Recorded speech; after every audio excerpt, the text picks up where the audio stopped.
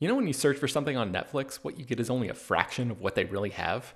The streaming service actually has more than 18,000 titles globally, but only about 6,000 of those are available in the good old US of A. That means you're missing out on literally thousands of great shows. Unless, of course, you use ExpressVPN. ExpressVPN is an app that lets you change your online location, protecting your devices from unwanted snooping and allowing you to control where streaming services and other websites think you're located. There are over 100 different locations to choose from, which means you have access to thousands of new shows and movies no matter where you live. This doesn't just work with Netflix, it works with Disney Plus, Hulu, Max, a UK streamer called BBC iPlayer, and more. I was on a work trip in the UK during the final season of Game of Thrones, and I tried logging into my HBO account to watch a new episode, but the technology wouldn't let me because of geo-blocking. And I wish I had this app at that moment, because I now realize how incredibly easy it is to work around that problem. Here's a more recent example. It's Always Sunny in Philadelphia is not streaming on Netflix in the US, but I just fired up the episode where Dennis tries to have a peaceful mental health day, and technology keeps interrupting his plans. All I had to do was open ExpressVPN, connect to a UK server, refresh Netflix, and the show just popped up. It's super easy.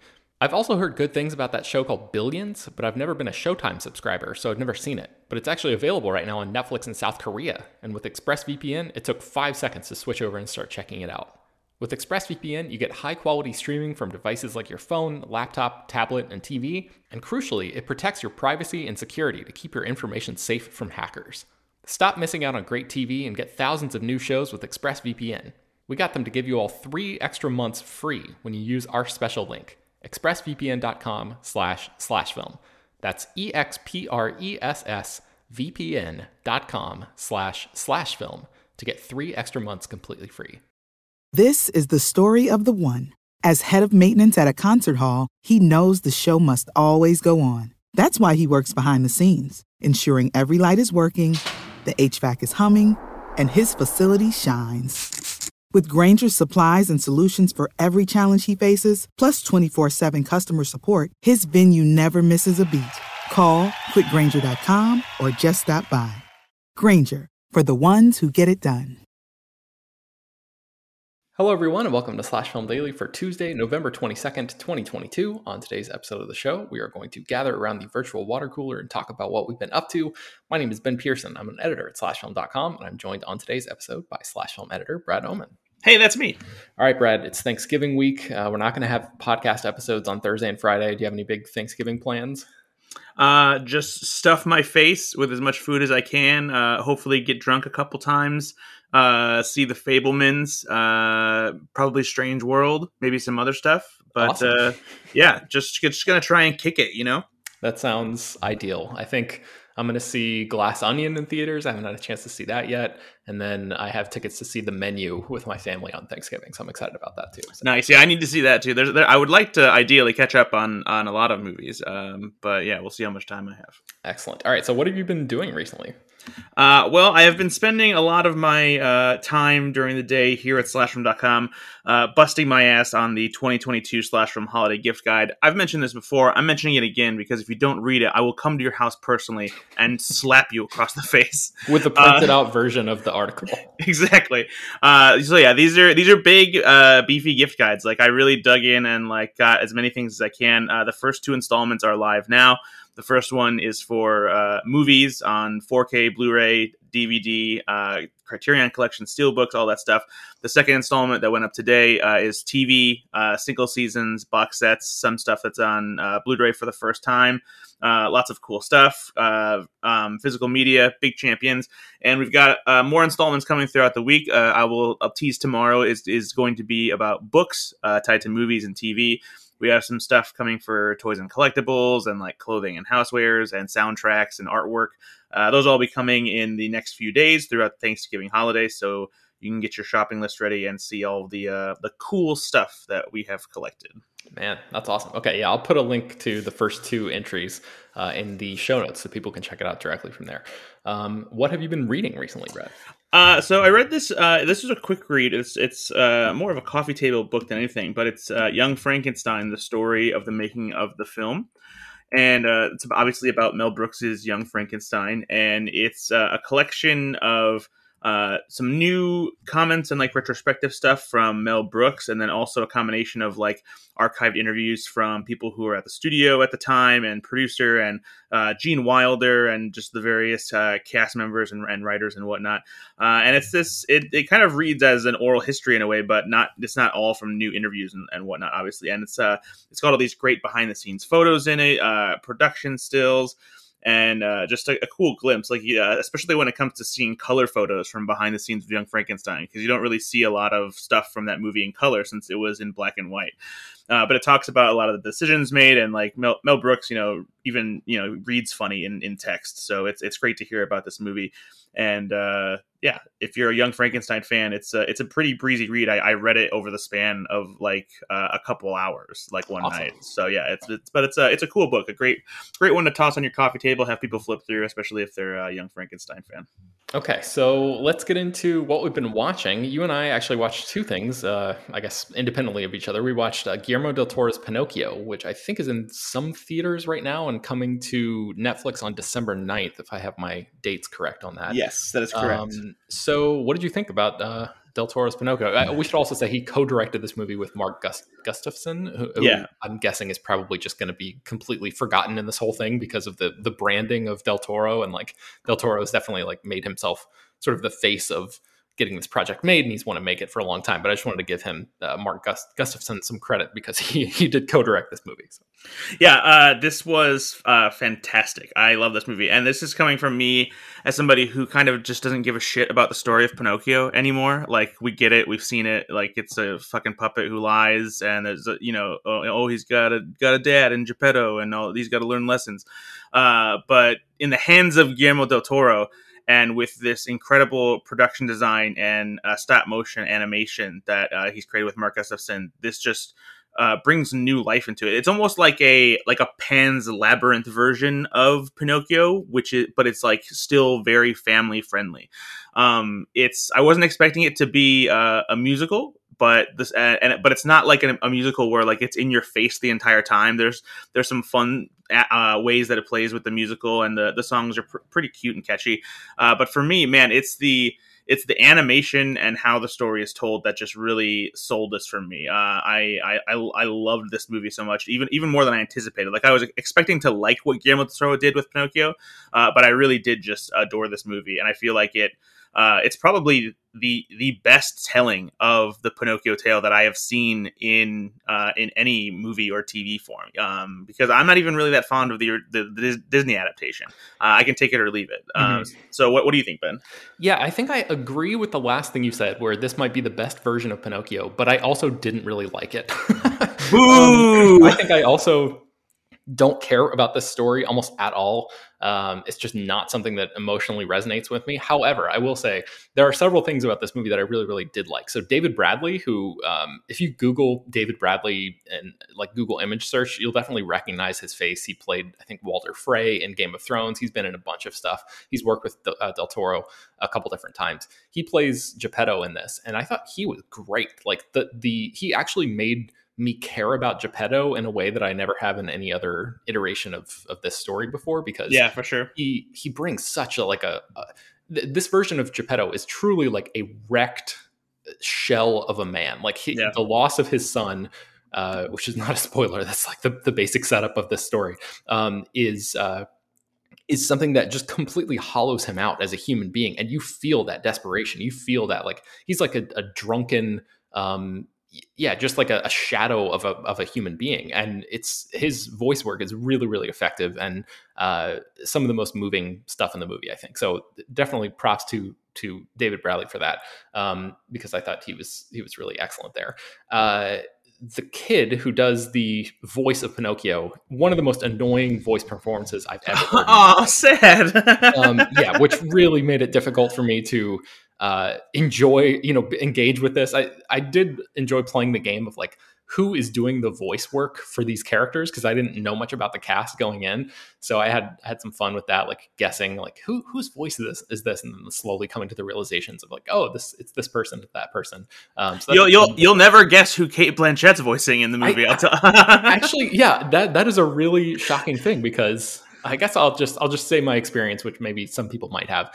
I thought Cate Blanchett was voicing one person, and then it turns out she's doing a totally different thing. And then when I found out who was voicing the character that I thought Cate Blanchett was voicing, I was like, oh, that makes sense too. So yeah, there's some fun voice casting stuff going on here, and yeah, I like the look of it for the most part. I think the character designs are really spectacular, especially for the characters that you don't really see that much in the other versions of Pinocchio. There's this sort of like death creature that sort of lives in this like nether region of time and space that Pinocchio ends up going to a couple times. That design of that character is unbelievable.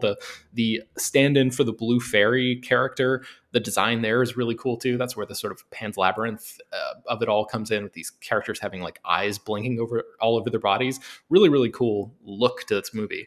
But yeah, I didn't care about Pinocchio as a character, so it made it real tough for me to like latch onto this thing and hang on all the way through. So your mileage may vary, as it sounds like ours did on this one. But yeah, Del Toro's Pinocchio is coming to Netflix on December 9th. Another Netflix movie we both watched is Hustle, the Adam Sandler basketball movie. I assume that's the version of Hustle that you watched. Is there another movie called Hustle? I don't know. No, that's exactly what I watched.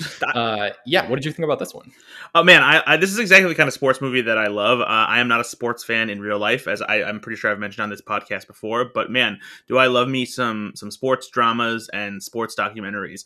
And this was just fantastic. You know, it's always nice when you get a reminder that Adam Sandler is a good actor and he makes movies that you like and can make you care about his characters. And the fact this movie feels kind of like a Blue Chips to me, which is a favorite basketball movie of mine from the 90s with Nick Nolte and like Shaquille O'Neal and Anthony Hardaway and people like that. So the fact that I'm not as familiar with the real basketball players in this movie as I was during the height of 90s basketball popularity. But I recognized some of the professional players that were in here. And I just really dug the story. You know, it's just a classic sports story. And this movie, this and like seeing some other movies recently, like Leave No Trace and stuff like that, reminded me of like what a good actor Ben Foster is, and he doesn't get nearly enough credit for being such a good actor. So yeah, I love this. What did you think? I thought this was fine. I enjoyed Ben, what are you doing?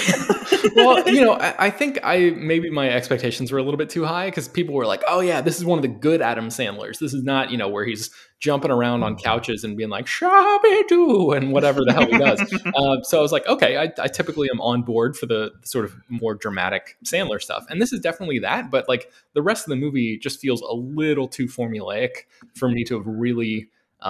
you know, I never really pumped my fist or like got into it in the way that you get into something even as formulaic as like a Rocky or whatever, just because this movie, the formula is so well trod at this stage that it just sort of, you're sitting there on the couch going like, okay, this is when this happens. The next it's going to be this. And it's just very like by the numbers.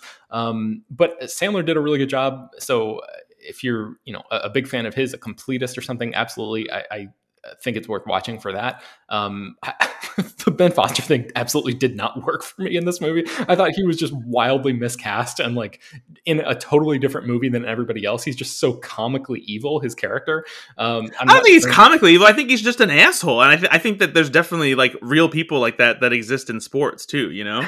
Yes. But I don't know. The rest of this movie is so grounded that he just stands out. Like, I think you're right. I think there are, you know, sort of larger than life characters in that real milieu or whatever, but like the fact that he's the only one who is so I don't know, it's just completely over the top. It's just every time he came on the screen, I was just like, my God, Ben Foster, what are you doing here? But you know, again, your mileage may vary. So that's Hustle. It's on Netflix right now.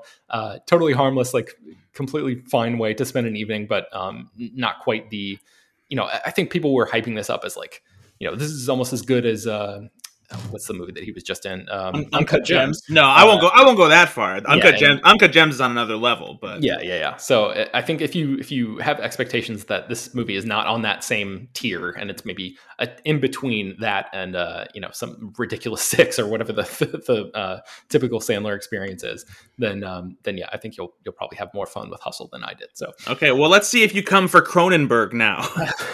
Crimes of the Future, David Cronenberg's new movie. It's okay. I genuinely thought it was like fine. I think this is a movie that stars Viggo Mortensen and Lea Seydoux and Kristen Stewart, and it's about Lea Seydoux and Viggo Mortensen play a pair of performance artists in the future who the performance art is like performing surgery on Mortensen's open body in front of a live audience. And she is a tattoo artist, and she like goes into his body and tattoos these organs that he's able to grow through some sort of miraculous thing that's never fully fully explained in the movie. And then she removes these organs.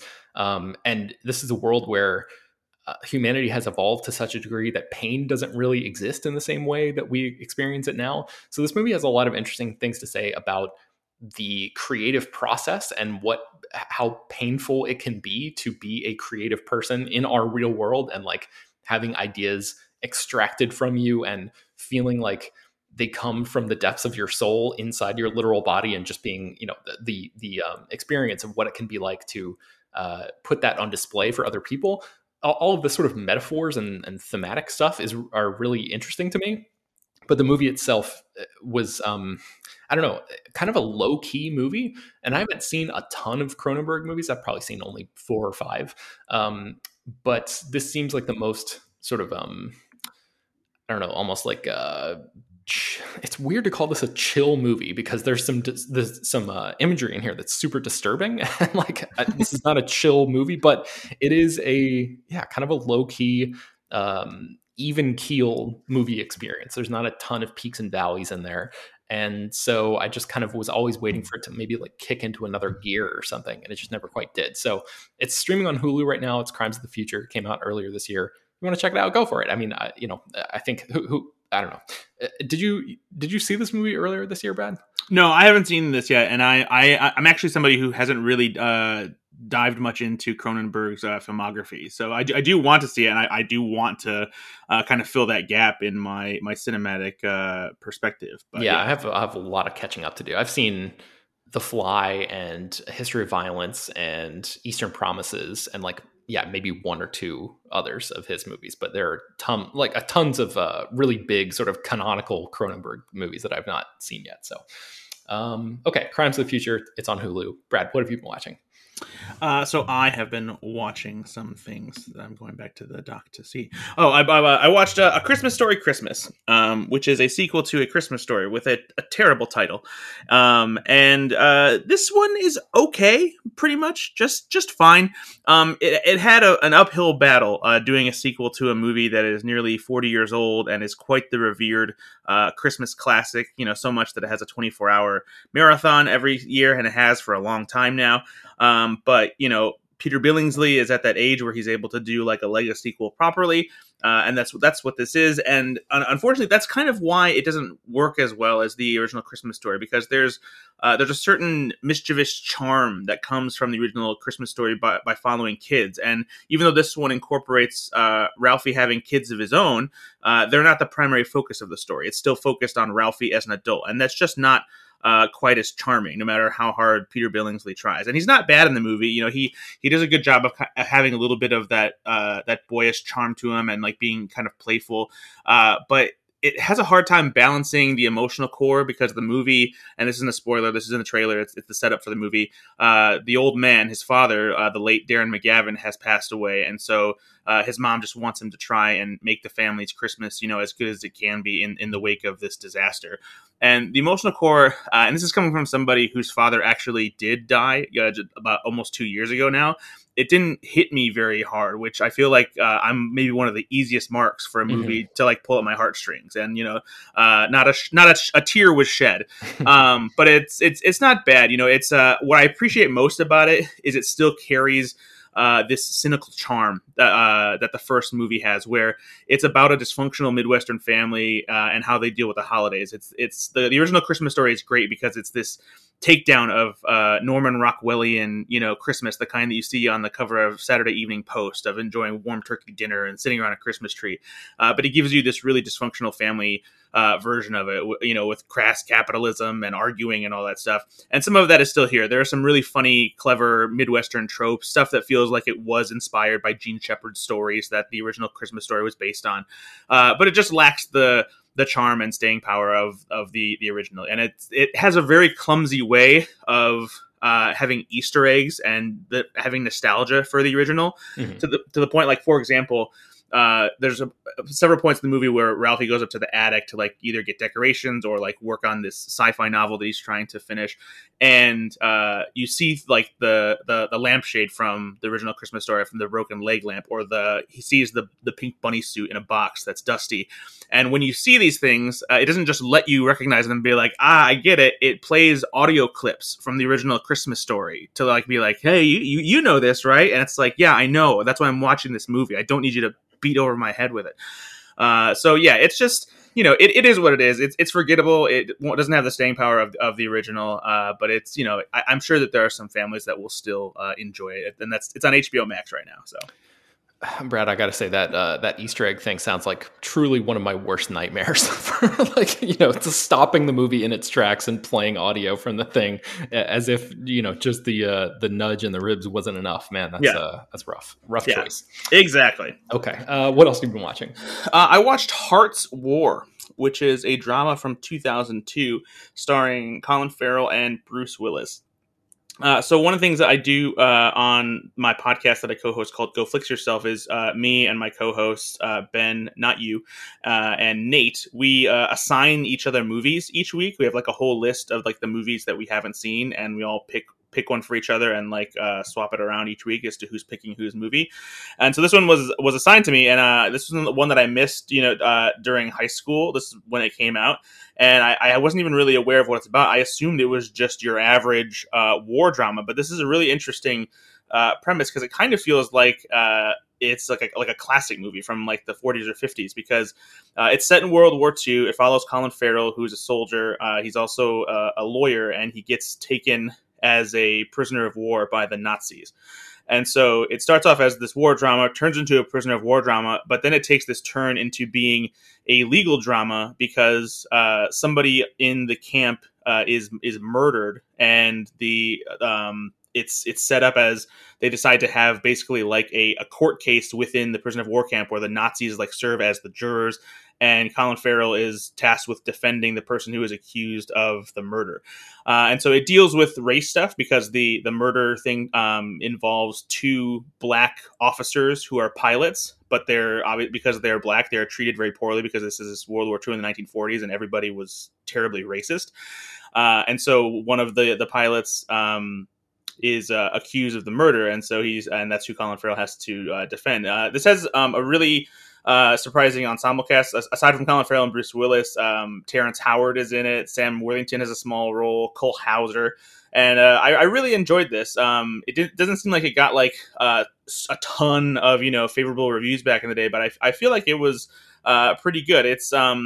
It can be a little bit heavy-handed, I guess, in what it's trying to say, about honor and things like that. But I think Bruce Willis is good in it. Colin Farrell is. This was kind of when he was just like rising up and becoming like a full-on name as an actor. So I enjoyed this one. Yeah, this is like the Recruit and SWAT era. Yeah. Farrell. I'd never seen this movie and had no idea what it was about. You explaining that and laying that out, it's just completely news to me. I had no idea that there was like a court component of this. So this seems like a cool idea for people to like. If there's any other people who write for any publications out there, sneak this onto like a list of interesting courtroom dramas. It seems like one that you could slot in there that probably wouldn't be on every other list. So and if you want to see it, it's on HBO Max right now. Cool. Okay, what else have you been watching? Right now, I'm in the middle of the first season of The Sex Lives of College Girls. I had this recommended to me by a number of people, including my girlfriend and a close actually my friend Nate, who is on the podcast with me. He told me I would like it because both of them compared it to Never Have I Ever, the coming of age high school sex comedy series on Netflix. Mm-hmm. And this is a series that is also executive produced and created by Mindy Kaling. And basically, the best way to describe it is like it's kind of as if the characters from Never Have I Ever went to college. Essentially, there's some different characters, obviously, but like it just has that same feel, that same comedic vibe, and like the characters have a similar dynamic with each other.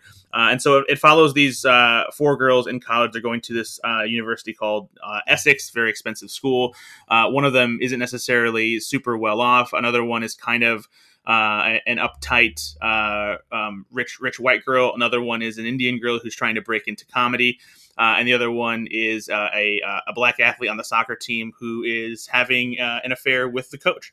But it has the same kind of comedic style as Never Have I Ever. It's definitely a bit more raunchy and mature because we're talking about college, girls and not high school girls. But it's very funny. The characters are all really interesting and cool. And funnily enough, I didn't know this before I started watching it. But Timothy Chalamet's sister is an actress, and she is in the show as well. And her name, I'm blanking it, so I'm looking it up. So if you want to get rid of this, Pauline Chalamet. That's Timothy Chalamet's sister, and she is one of the leads in this series.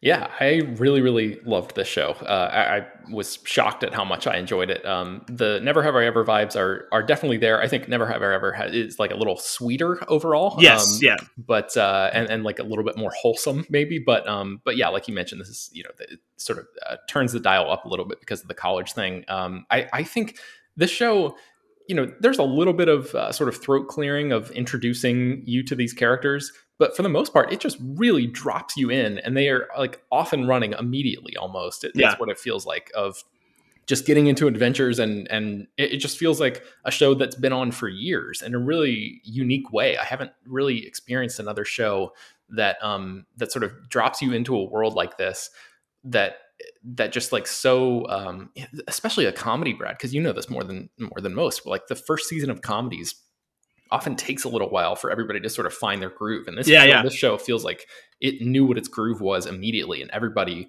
people improve as the series goes along, as they probably get to know each other a little bit better, but it's not like, episode 3 or 4 is where it really gets good. It's good right off the bat. So I really like the show. The second season is out, and or at least a couple episodes of it are on HBO Max as well. I have not caught up with that yet. I'm trying to finish Reservation Dogs right now. I've got 1 episode left of season 2 of that, and then I'm going to jump into Sex Lives of College Girls season 2. So I'm excited to see that. I'm excited for you to catch up and join me. So yeah, I'm glad you're enjoying this one. Let's see. What have you been eating, Brad? I guess that's the last segment that we need to talk about. Oh, it's still on me. Okay. So I am lucky enough to enjoy the return of Pitch Black Mountain Dew before everybody else. For those of you that may be unaware, Pitch Black Mountain Dew is a flavor of Mountain Dew that was released a long time ago. It was a grape Mountain Dew.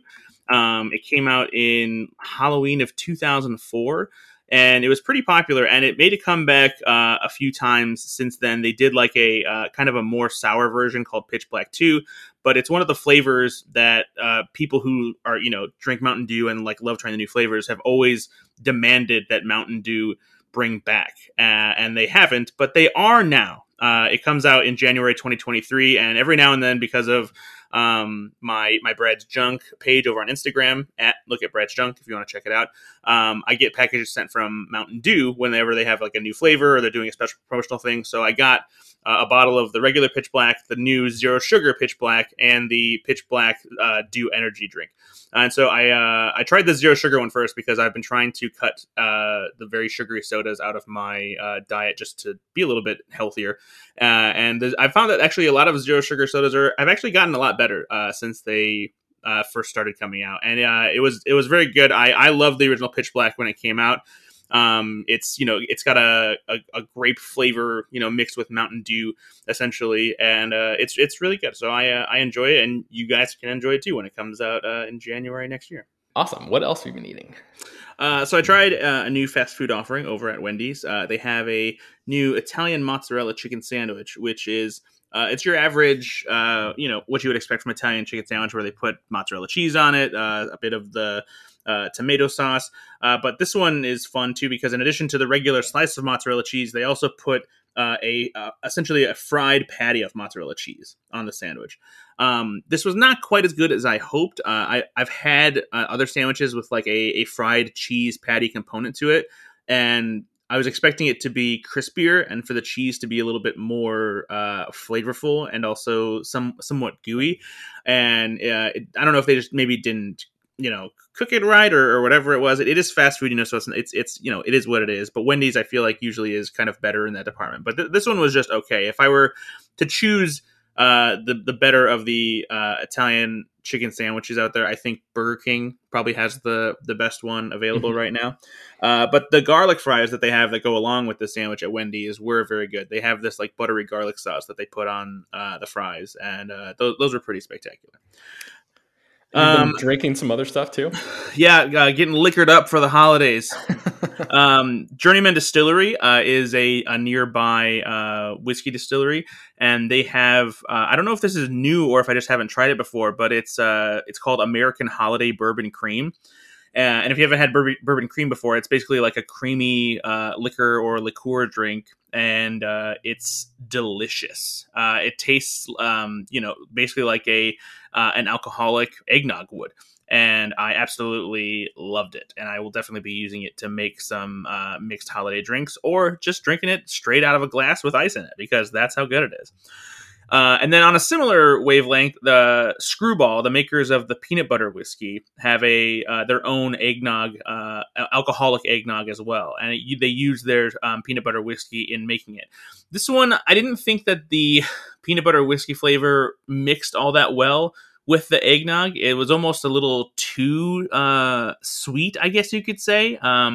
Maybe even a little too thick as well. I think maybe if you watered it down by maybe adding, maybe another kind of whiskey to it, or even just like some regular milk, it might make it good. I'm gonna try and experiment with it and see if there's something that like cuts it a little bit. But it was just okay, because I love the Screwball peanut butter whiskey. Surprisingly enough, if you haven't had it, it might sound gross to you, but I actually think it's really good, especially if you put it in something like hot chocolate or something like that. But it honestly is good just like sipping on as well. It's the flavor is actually surprisingly great. So if you haven't tried Screwball whiskey in general, I would recommend that. And the eggnog itself is just fine. Okay. All right. Going out on a strong note. Okay. So I'm going to put links to the first two parts of the Slash Film Holiday Gift Guide in the show notes so people can check that out. And yeah, you can probably find more about a lot of the stuff that we've mentioned on today's show at slashfilm.com. I know we've written about Crimes of the Future, and I think we've written about Hustle and Pinocchio, and I think we've probably written about A Christmas Story Christmas as well. So seek all of that stuff out at slashfilm.com. Slash Film Daily is published every weekday, except for this week because we're not doing Thursday and Friday, bringing you the most exciting news from the world of movies and TV, as well as deeper dives into the great features you can find on the site. You can subscribe to the show on Apple, Google, Overcast, Spotify, all the popular podcast apps. Please subscribe to our newsletter, send your feedback, questions, comments, concerns, and mailbag topics to us at peter@slashfilm.com. Make sure to leave your name and general geographic location in case we mention your email on the air. Don't forget also to rate and review the show on Apple Podcasts. It really does help us out a lot. Tell your friends, spread the word. Thanks for listening. Happy Thanksgiving. And we will talk to you all soon. I think by the way, if you're still listening to this, we're going to have an episode tomorrow. We're going to have an Andor finale episode. But yeah, no episodes Thursday and Friday. So I will talk to you all on Monday or Tuesday, maybe, if Peter does the Monday episode. Wow, this is going real great, Brad. I'm just going to keep all this in. Fun! Hi, everyone. For the ones who know safety isn't a catchphrase, it's a culture.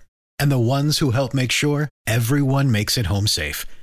For the safety-minded who watch everyone's backs, Grainger offers supplies and solutions for every industry, as well as safety assessments and training to keep your facilities safe and your people safer. Call, click Grainger.com, or just stop by. Grainger, for the ones who get it done. When you need mealtime inspiration, it's worth shopping Kroger, where you'll find over 30,000 mouth-watering choices that excite your inner foodie. And no matter what tasty choice you make, you'll enjoy our everyday low prices, plus extra ways to save, like digital coupons worth over $600 each week. You can also save up to $1 off per gallon at the pump with fuel points. More savings and more inspiring flavors make shopping Kroger worth it every time. Kroger, fresh for everyone. Fuel restrictions apply.